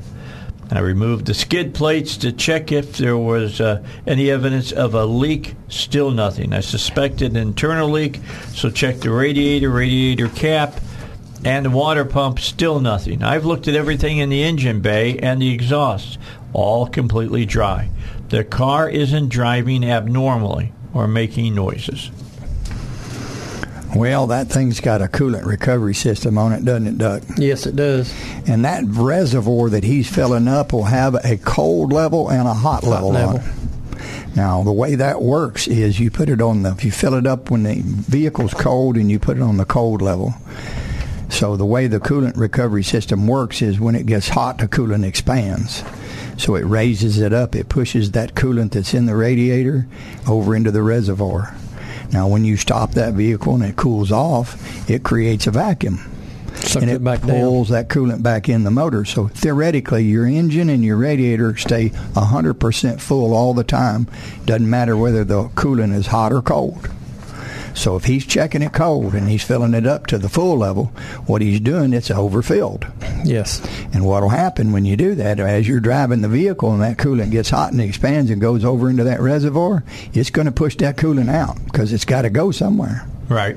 And it'll push it out on the ground while you're driving it. And when you stop, you may not see no leak. Right. But if he checks it cold and it's below the top line, that's the hot line. The bottom line is the cold line. That's why he's not finding any leaks, and it's not overheating. I don't think that he's got a problem reading it properly. What's your thoughts, Doug? I'm the same way. I think he's just not looking at it. Operator error. Yes, because if he had head gasket leaking or intake gasket leaking, I mean, it's going to show up for 2 weeks. It's going to run out of water and then run hot. Well, he would have misfire codes in there and some other things going on too. So, but and people do that all the time. It's an easy mistake to make. Now, if the coolant recovery system's not working right, or there's an issue with it, there's ways to check the engine and the coolant system. You pressure test it and let it set. You can do it cold. You can do it hot. Either way. You can test the cap. You can do all your tests to determine if it's leaking. And on a lot of these late models, a lot of times if it is a real slow leak, you'll see a little white tracking coming down from like the water pump weep hole or one of the lines or one of the coolant housings or the radiator where it's seamed together, something like that. And you can find a real slow leak like that just by doing a very good inspection. All right. Pressure test it. You can figure it out. All right. Let me finish up with kind of an abnormal question. Very seldom do we get questions about seatbelts. Mm-hmm. So this was on here, and I thought I wanted to get this in today. Okay. This is a 2012 Chrysler Town & Country Limited 6-cylinder 3.6 liter. Somehow the seatbelt in the middle row got pulled around the whole seat and is now completely stuck. It is pulled so taut that there's not a drop left to pull it out of the holder. The entire belt is pulled. We can't manage to get it off from around the seat. What do we got to do? Take it to a shop and let somebody unbolt it from the floor. Yeah, and then unsnap it. Yeah, it's tripped. What's wrong? And it won't let it release. It's just pulled too tight. Mm-hmm. And the reason it's pulled around the seat tight like that. $20 said whoever's riding in it didn't want to wear the seatbelt, so they buckled it behind them. Uh-huh. But your retractors, what's happened is it ratchets back, and it's got so tight that the little pendulum can't release on its own. Because, everybody drives a car today. They're driving down the road, and they want to make a shoulder adjustment on that seatbelt. You can do that, but if you're on the brakes and you're stopping, it ain't coming out. Ain't going to let it move. But it's ratcheted out, and it's locked is what's wrong. Yeah, and Duck's right. It's usually uncomfortable. Oh, yeah. Yes. You got to unbolt it and then let it, to get it back around. Yeah.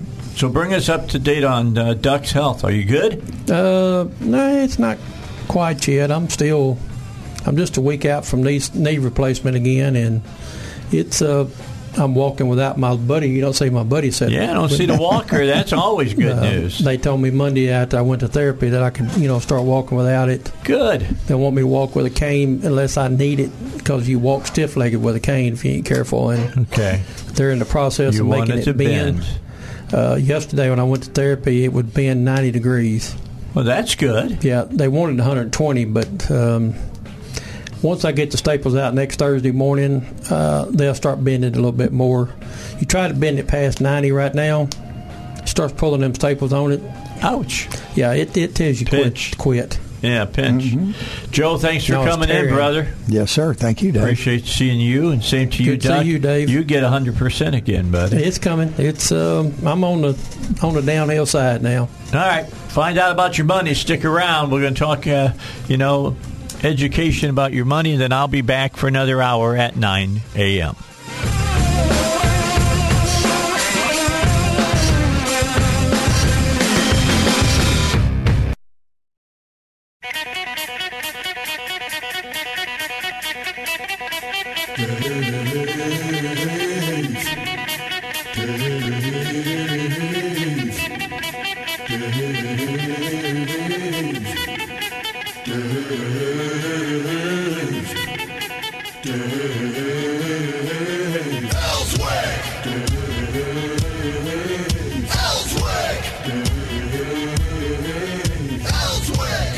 All right, back with you, 9 o'clock hour here on the Dave Elswick Show. We're going to get right into it. Mark Morgan is going to join us. He's from the Heritage Foundation. He is the former acting commissioner of Customs and Border Protection here in the United States. So I'm looking forward to having this conversation with him. Typically, I talk with folks from FAIR, but Heritage has brought together a new border security coalition which should provide Congress with a roadmap to end what Biden has been doing and causing the crisis on the border and reduce illegal immigration. Mark, thanks for joining us on the Dave Elswick Show. And this is a pretty long laundry list that you all want to do, but there is one thing that you have said that makes all the sense in the world, and that is we can change the problems that we have on the border, but we've got to come up with a system to change the border, correct? Yeah, that's exactly right. And that's what's very important. It gets lost in the translation. And this list is actually a condensed list because the failures that I believe Congress has done in the past, administration after administration, is they've tried to convolute border security with comprehensive immigration reform. And it's failed decade after decade. What this roadmap provides is specific legislative actions to secure our borders. And part of the way we do that is to reduce illegal immigration. Both of those things are connected. When you have higher illegal immigration, the ability for us to secure our borders goes down. And the last thing I'll say is border security is also synonymous with national security. That's why this roadmap is so critical. Well, for the people who say that it is not connected, are either totally myopic or just plain blind, because we've already heard from the Border Patrol some of the terrorists that they've caught along our southern border. Yeah, Dave, look, that's exactly right. Here's how this works. When you have a flood of illegal immigration, and right now it's the highest that we've ever seen in our history, the cause and effect is that critical Border Patrol resources are pulled off the front line. They're pulled off the national security mission to really become nothing more than a federal travel agency for the illegal aliens. That leaves large areas of the border wide open, unpatrolled, and unsecured. And what happens? Drugs are pouring across the southwest border, killing Americans. Look, the leading cause of adults from 18 to 45 is fentanyl. We know 95% of the fentanyl comes from the southwest border. And when your borders are wide open, right now, since this administration took over, there's been over 750,000 gotaways.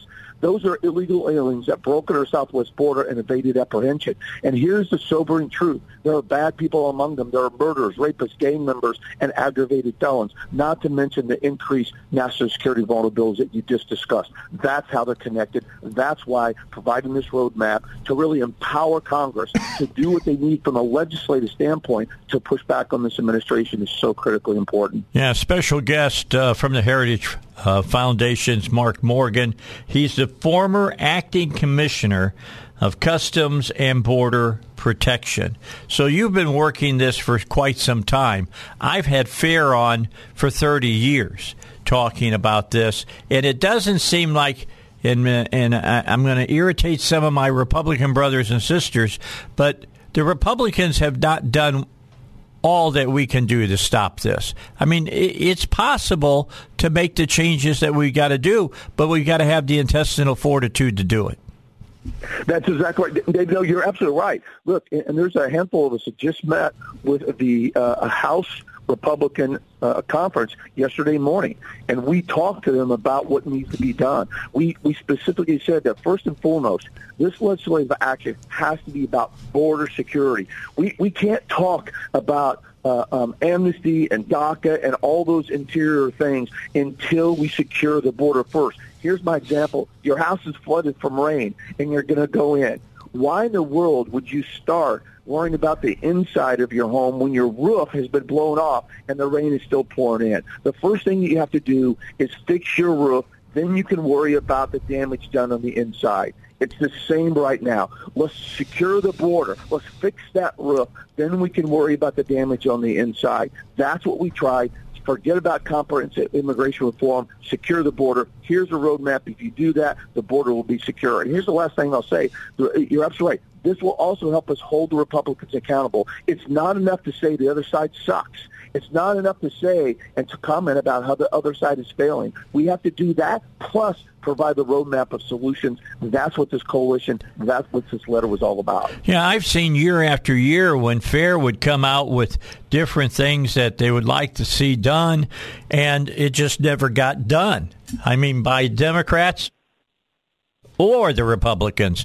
And if neither side is doing anything, for whatever reason there might be, then we're stuck in a quagmire of just slogging straight ahead the way we're going right now. Yeah, that's exactly right. And the perfect illustration of that is, it wasn't that long ago, President Trump. He had the White House, the House, and the Senate for 2 years, yet the Republicans failed to pass a single piece of meaningful legislation that would have secured the borders. You're absolutely right. That's why it's so important to get this roadmap to the Republicans now, to make it very clear what they need to do. And if they do it come January 2023, I guarantee that our borders will be secured and American lives will be saved if they pass this legislation. Okay, so Mark, what are the big issues here that's keeping, for instance, the Republicans from moving forward? And then what are the big issues that the Democrats have? I mean, the Democrats want voters. I mean, there's no doubt about that. They think that's going to happen if they have this big flood come in from Central America, although it's starting to prove that that's not necessarily the case. But why are the Republicans dragging their feet on this? Yeah, exactly right. I think you nailed the Democrats. They see a perceived political benefit, from open borders, either because illegal aliens are counted part of the census, so they see increase in House seats and redistricting in their favor, and they believe every single illegal alien they find a pathway to citizenship is going to mean a Democratic vote. So they have absolutely jeopardized every aspect of our nation's public health, safety, and national security for votes. It's disgusting, and we have to call them out. The Republicans, though, look, there are still too many Republicans that remain on the shadows. There's too many Republicans that I believe that are unfortunately too connected with entities like the Chamber of Commerce, right? They're somehow still trying to convince certain Republican leaders and the American people that somehow we need illegal immigrant workers. That's just not true. That's absolutely false. And at the end of the day, that's why I say, let's fix our roof. Then we can talk about what's happening in the interior. But let's stop the flood. Let's secure the border. Let's stop the drugs from pouring in, the criminals from pouring in, and increase our national security vulnerability. So that's why this coalition is pushing hard, that this is about border security. And so we're really going to hold their feet to the fire to hold them accountable to do what they need to secure the border. Then they can worry about what's happening in the interior. Yeah, we talked about this a little bit yesterday. It's a technique that the left uses when they're talking about, for instance, abortion, or they're talking the issue of the borders. They don't talk about the issue, for example. They talk to people who are sympathetic, and then they say, well, here's a mother coming from Central America. She just wants to better her life. She wants a better life for her children. How can you deny that to her? That's how they argue from, and it puts people on the defensive.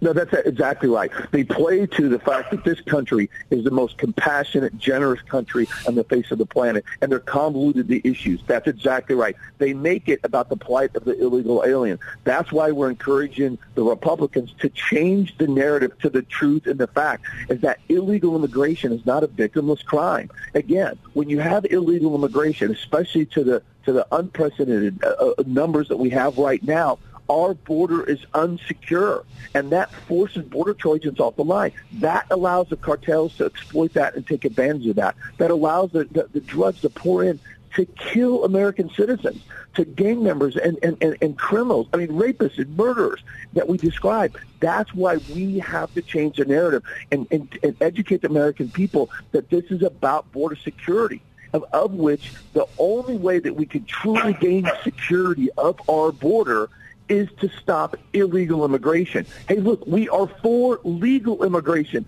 Let's improve our legal immigration process. We're all for that, but we cannot stand for illegal immigration, which absolutely prevents us from securing our border and protecting American lives. This has got to be about what's in the best interest of Americans first, illegal aliens second. All right. Mark, last question for you, because I only got you to about 20 after, so I'm going to let you go. But last question for you. The drugs that are coming across the southern border now are compounded and they're cut with fentanyl. There's hardly any drug, cocaine, marijuana, whatever, that's coming across the border, meth, that's not got fentanyl in it, and we got 107,000 Americans dying a year from that. I mean, do people not see the death that's being brought across the border right now? No, I don't think they do, and that's a great point, Dave. Look, that's exactly right. We know the precursor chemicals that come from China. They're manufacturing the synthetic drugs. You name it, just about any drug that's manufactured is being laced with fentanyl because it's cheaper and it's a better high. And it's being pushed across our wide-open southwest border because we're overwhelmed with the illegal immigration flow. And here's an example. So I'm sure everybody heard about, it was just a few weeks ago where 6 West Point cadets were on spring break in Florida, and they were taking cocaine. Look, absolute mistake. But look, that mistake shouldn't have ended their lives. Yeah. But because the cocaine was laced with fentanyl, a couple of them died. And as I read the stories, I read probably a dozen stories. There was only a single story out of a dozen that I read that even mentioned the border, and it was basically a one-liner. People do not understand that when you have a drug overdose, that over 100,000, as you mentioned, the overwhelming majority of drugs and 95% of fentanyl comes from our wide-open southwest border. That's why I say this is about border security. This is about protecting American lives. And the only way that we can absolutely secure our borders is first we have to stop the flow of illegal immigration into our borders. They are connected. And we have to get educated, and we have to force the Republicans to step up and do what they need to do to protect this country, because we know the Democrats are not going to do so. All right. Well, you're talking to a Republican state, so let me ask you, what should our voters do here in Arkansas? Look, there's two things. One is right now, get to your state legislators, get to your state AG, get to your governor, and make them do more. They can do more because every state is a border state. What happens on the southwest border doesn't stay there. Drugs is one example of that. So they need to get their state government more involved. And the next thing I would encourage, hey, have them go to FAIR or their website, have them go to Heritage, get a hold of this letter, look at those detailed legislative actions that need to be taken, and hold accountables responsible, and make sure that they actually enact those pieces of legislation that we've submitted. All right. Mark, I appreciate your time. Mark Morgan, he's a former acting commissioner of Customs and Border Protection. I appreciate the 15, 20 minutes that you've given us today. Let's have you back on in the near future. We'll talk a little longer. Anytime. Thank you. Thank you very much. All right, Mark Morgan here on the Dave Elswick Show. Good to have him here with us. And again, if you want more information, go to heritage.org. That's heritage.org. Or visit FAIR, FAIRUS.org. All right, back with you. Let's finish up this half hour. And our thanks again to Mark Morgan, who has seen this firsthand with the work that he did as former acting commissioner of Customs and Border Protection, or the CBP, that he was involved in. Let me just read this part of the letter to you. And you need to take a look at this letter closely by going to fairus.org or heritage.org, and you can find all the information on this.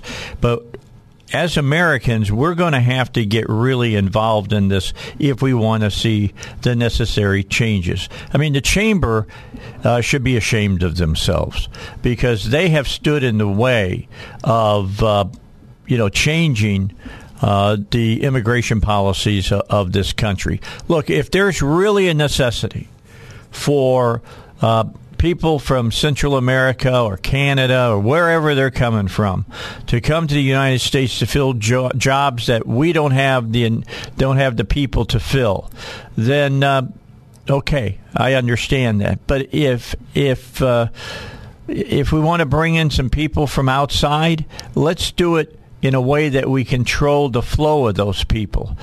Let's make sure they only can come through certain points, and then shut off those other points to where you cannot get into this country. And by all means, the number one thing they got to do, and look, the people on the left and some of the people on the right are going to disagree with me, but I'm telling you, if you want to make this really stick and make it really happen, you've got to deny amnesty. You must deny amnesty. There cannot be any kind of free ticket into this country, giving you, citizenship to this great nation that we have at all. That's one thing that's got to happen. Off of this letter that was sent, let me just read this. We, the 118th Congress, opens with new majorities in both chambers. It will be in large part because Americans have rejected the Biden administration's purposeful dismantling of our nation's borders. Congress should be emboldened with the mandate to immediately legislate unflinchingly, ensuring that neither this nor any future administration are again able to weaponize the loopholes in the immigration system to purposefully drive mass illegal immigration to the United States. The opportunity to legislate has been missed in several previous Congresses, but the stakes are too high for it to be missed again. Above all else, the signers agree Congress should categorically reject amnesty of any kind.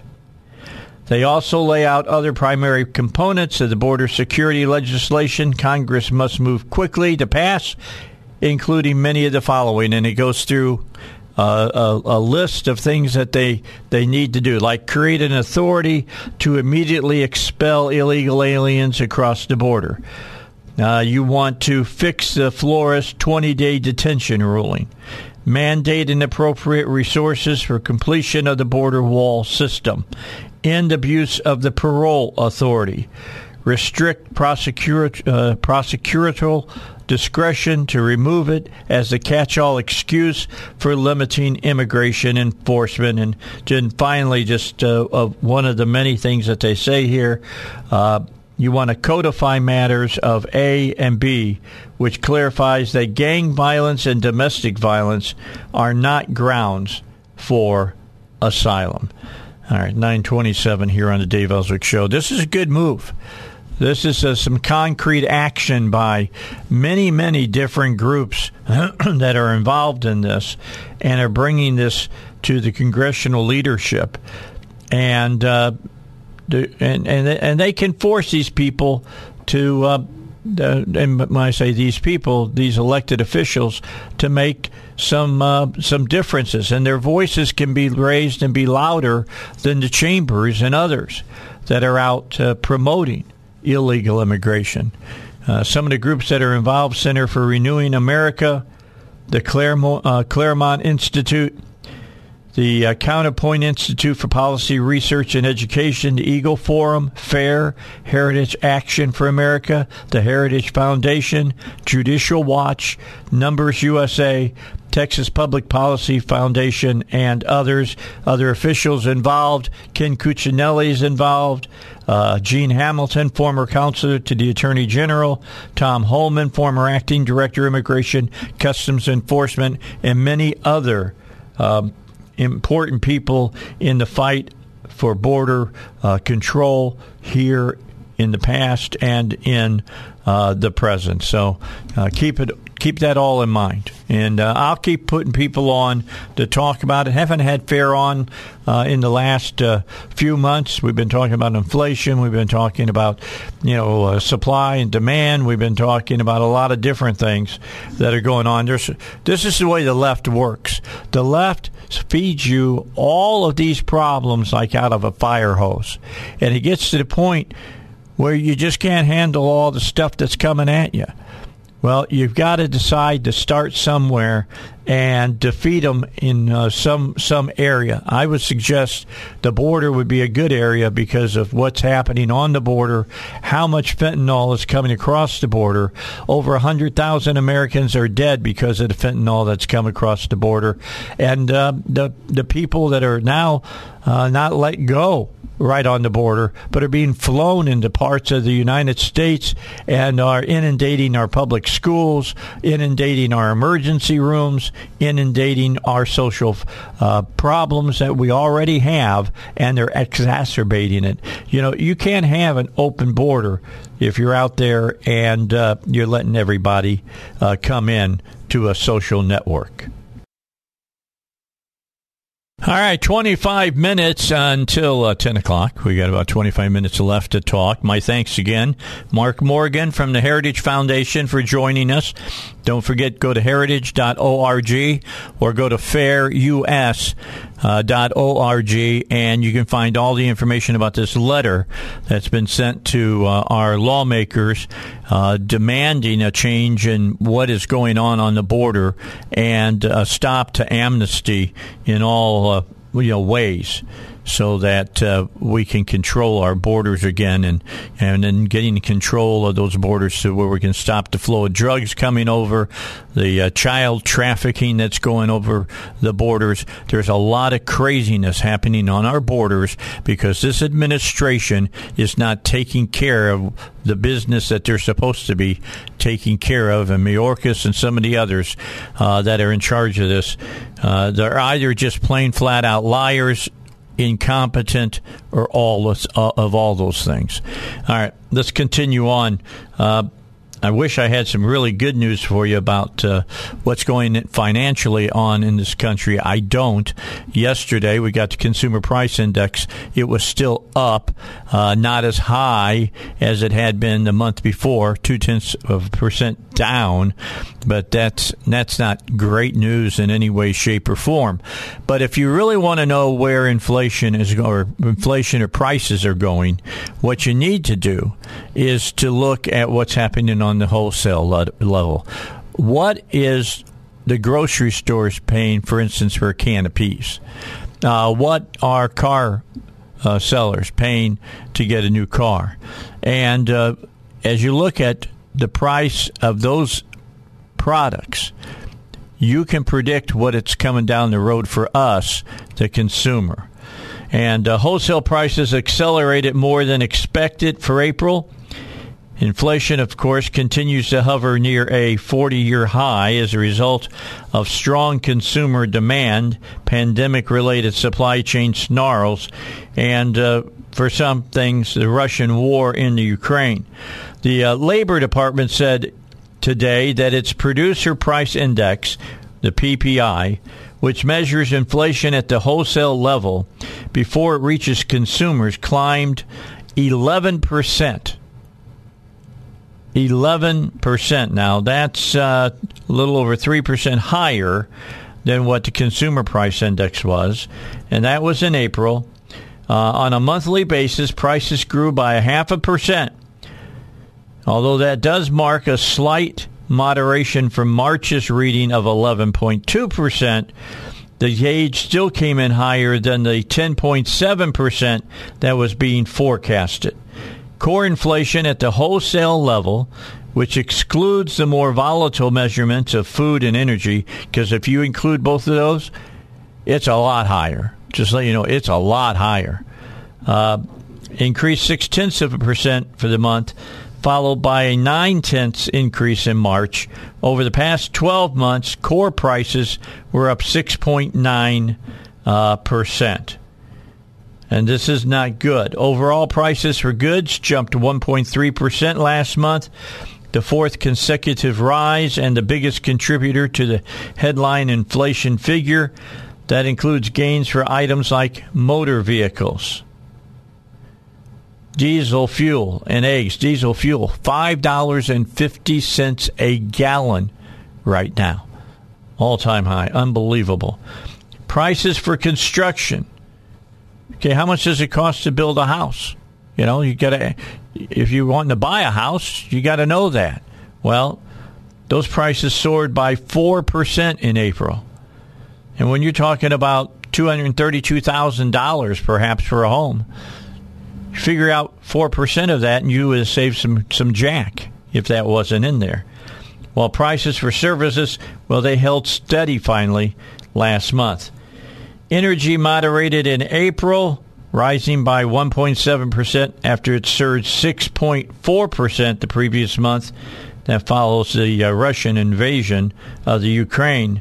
The surge in wholesale prices comes on the heels of a separate Labor Department report released Wednesday that showed consumer prices climbed 8.3% in April from the previous year, far more than economists expected. consumers, that's you and I, the guys that go to and gals that go to the grocery store, go to the gas pump every day. Consumers are paying more for everyday necessities, including groceries, gasoline, and cars. Sky-high inflation has created a political headline and headache for President Biden, who has blamed rising prices on the war in Ukraine, Putin's price increase, as well as pandemic-related disruptions in the supply chain, and has forced the Federal Reserve to chart an even more aggressive course to cool demand and bring inflation down.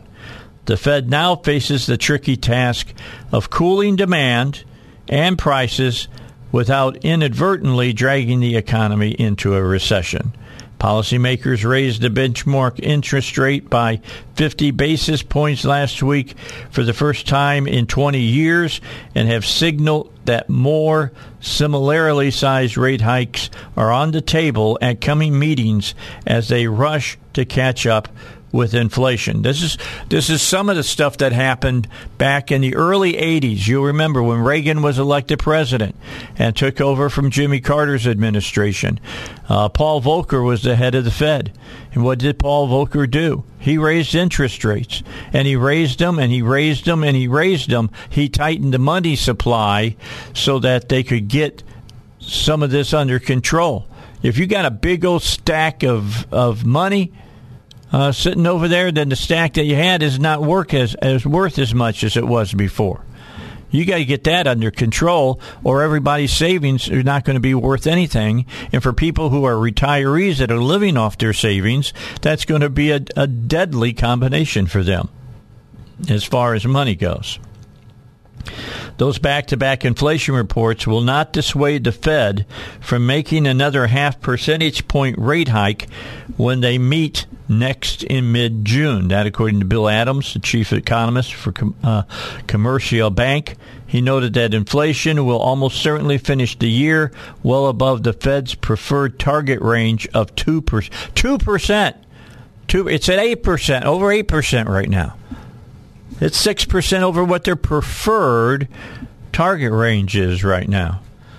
Quote, the Fed will want to see clear evidence that inflation is cooling and higher interest rates are slowing demand before they start thinking about the end point of the current hike cycle, he said. So, they're trying to talk. You're going to hear them say, we're trying to find the sweet spot to land the economy. Well, you try to land an economy that is as big as what we have here in the United States, you're talking a lot of money. And as we told you earlier on the show today, because we talked about this in the first hour, bottom line is that it's going to take time. Fed policies do not work overnight. You're looking at 12 to 18 months for them really to work their way into the economy. So we've got quite a bit of time facing us as far as inflation goes.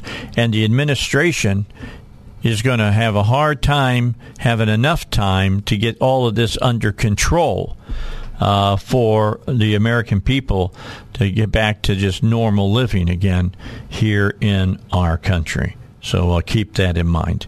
It's about 16 minutes until 10. I got another segment that I want to come back and talk to you about. In California, some things happen from time to time that gives me hope. I mean, really does.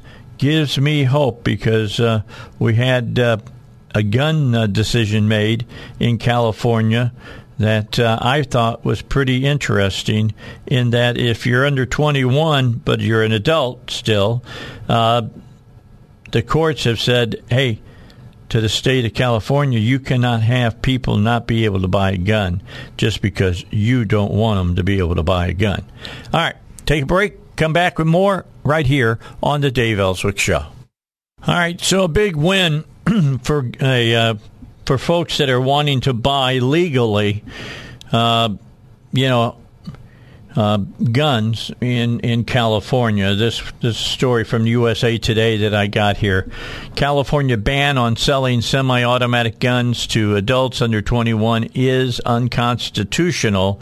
That ruled by a U.S. appeals court yesterday. saying that their ban on the sale of semi-automatic weapons to adults under 21 is unconstitutional. In a 2-1 ruling, a panel of the San Francisco-based 9th U.S. Circuit Court of Appeals said Wednesday the law violates the Second Amendment right to bear arms, and a San Diego judge should have blocked what it called, quote, an almost total ban on semi-automatic centerfire rifles for young adults. America would not exist without the heroism of the young adults who fought and died in our Revolutionary Army, Judge Ryan Nelson wrote. He added, today we reaffirm that our Constitution still protects the right that enabled their sacrifice, the right of young adults to keep and bear arms. The Firearms Policy Coalition, which brought the case, says the ruling makes them optimistic other age-based gun bans will be overridden. The ruling was not a total victory, though, for the gun rights advocates who had sought to block the state from requiring a hunting license for purchases of rifles or shotguns by adults under 21 who are not in the military or law enforcement. The court ruled the license requirement was reasonable for increasing public safety through sensible firearm control. Handgun sales to those under 21 were already prohibited, but the stricter age limits for rifles and shotguns were passed in 2018 after some of the nation's worst mass shootings were committed by young adults using rifles, including Valentine's Day 2018 slayings at Marjory Stoneman Douglas High School in Parkland, Florida. The Attorney General, Rob Bonta, did not immediately comment. A federal appeals court ruled in July of 21 that a national law prohibiting the sale of handguns to Americans under 21 violated the Second Amendment. A divided U.S. Court of Appeals for the Fourth Circuit in Richmond, Virginia, ruled that the law was an arbitrary restriction that relegated 18 to 20-year-olds to second-class status under the Second Amendment. That 2021 decision came a month after a federal judge in California invalidated California's 3-decade-old ban on assault weapons, comparing the AR-15 assault rifle to a Swiss Army knife. So just to let you know that at least the courts are leaning towards the Second Amendment and trying to protect the right for those who are younger than 21. Look, if you can, I think this is pretty simple. You're an adult if you can sign a contract. And if you can sign a contract and enter into a contract, you're adults. And so you should be able to ascribe to all of the beliefs and laws and rights that all adults have. They shouldn't be able to go in and say, well, you're only 18, so you're not 21. Now, yeah, you're an adult, but you're not an adult by our standard. I don't think that that's right. I think that, if they're an adult, they're adult. If they can do things that adults can do, then they should be able to buy a semi-automatic. I thought was interesting as I was looking for stories on this, because I don't like to use Fox News, because if I use just Fox News, people write to me and they go, well, why don't you use some other people? Well, I do. I even use the New York Times sometimes, the biggest liars on the planet. But the bottom line is that in all their headlines, it was 18 to 21-year-olds can now buy semi-automatic weapons. See, used to be, they used to talk about semi-automatic weapons. At least this is one thing that I think, because we had so much pushback on it, it helped. That people thought a semi-automatic weapon like an automatic weapon. Now, you pull the trigger one time, you hold the trigger down, you can flip a switch on the weapon, and it will fire. Just keep firing. Now, semi-automatic, the only way that it will fire is if you pull the trigger. Each time you pull the trigger, it will fire a round or a bullet.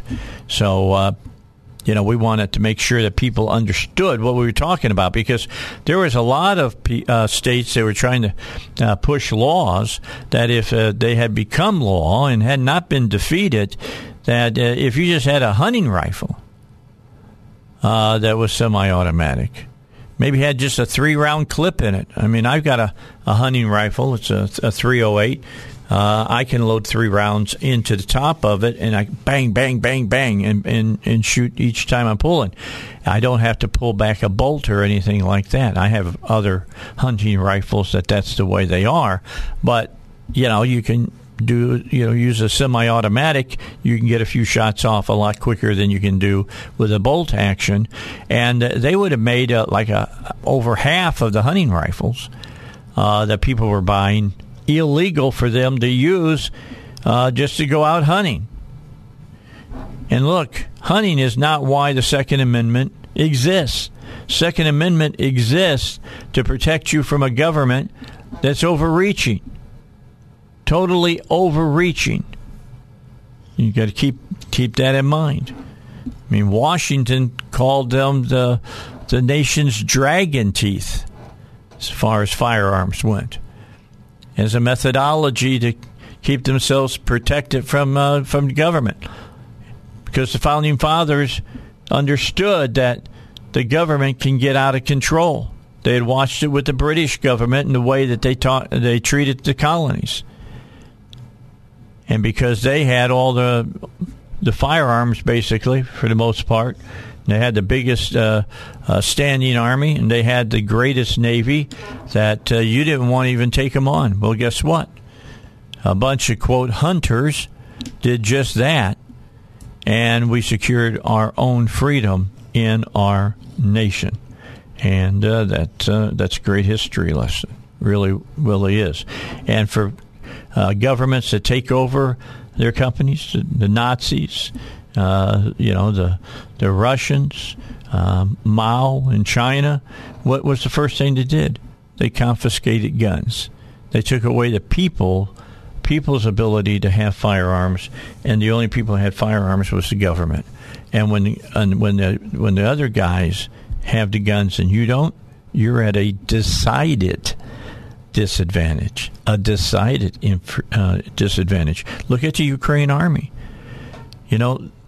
They'd be plowed under right now if it weren't for all the countries that have stepped forward and supplied them with the necessary items that they have needed to take on the Russian army. They wouldn't have had a snowball's chance in Hades in this whole thing. But now, because other countries have said, well, we believe a country that is a free nation should be able to keep their freedom, they should be able to fight for it, and they began giving them the weapons that they needed, the javelins and everything else that they got. Bottom line, some artillery now at the rounds of ammunition. Bottom line, they have pushed the Russians back, and if not pushing them back, they've got them stalemated in areas, and in fact have tossed them out of areas that they had taken over. And the word is out today that Putin is signaling that he might be ready to roll to a stop on this initial attack. But do know this, if he does stop and he hasn't reached what he wanted to reach, he'll start it again in the future. He's not happy with Finland joining NATO. Sweden is going to join NATO. You want to read some great history? Read about Sweden and what they did against the Nazis. All right, they threw them out of their country during World War II. They did a lot of fighting themselves, put on their skis and grabbed the weapons that they got from the British, and they went out and took them on one-on-one. All right, tomorrow we'll get underway at 6 a.m. again. Be looking for you. Robert Steinbach and Chris Corbett will join me. We'll be talking about, I'll talk about this California law. I think it's something to talk about since Chris and Robert are so involved with the Second Amendment here in the state of Arkansas. We'll talk to them about that and other things that are out there. We'll all disagree on that federal law that says you can't picket in front of federal judges or jurors, by the way, is in that. and try to change their opinions of the way they may vote on a case. So we'll talk to them about that as well. Matt Smith's going to be by at about 9:35. We'll talk about movies with him. Firestarter opens up tomorrow, remake of that movie. And then during 9:05, 9:30, we'll talk to the voice of the Travelers and see what he has to say about their season thus far here in 2022. That's all coming your way tomorrow on the Dave Elswick Show. I look forward to you being with me. You have a great afternoon. Enjoy the heat. I'm going to. And then we'll get back together tomorrow morning at 6 a.m.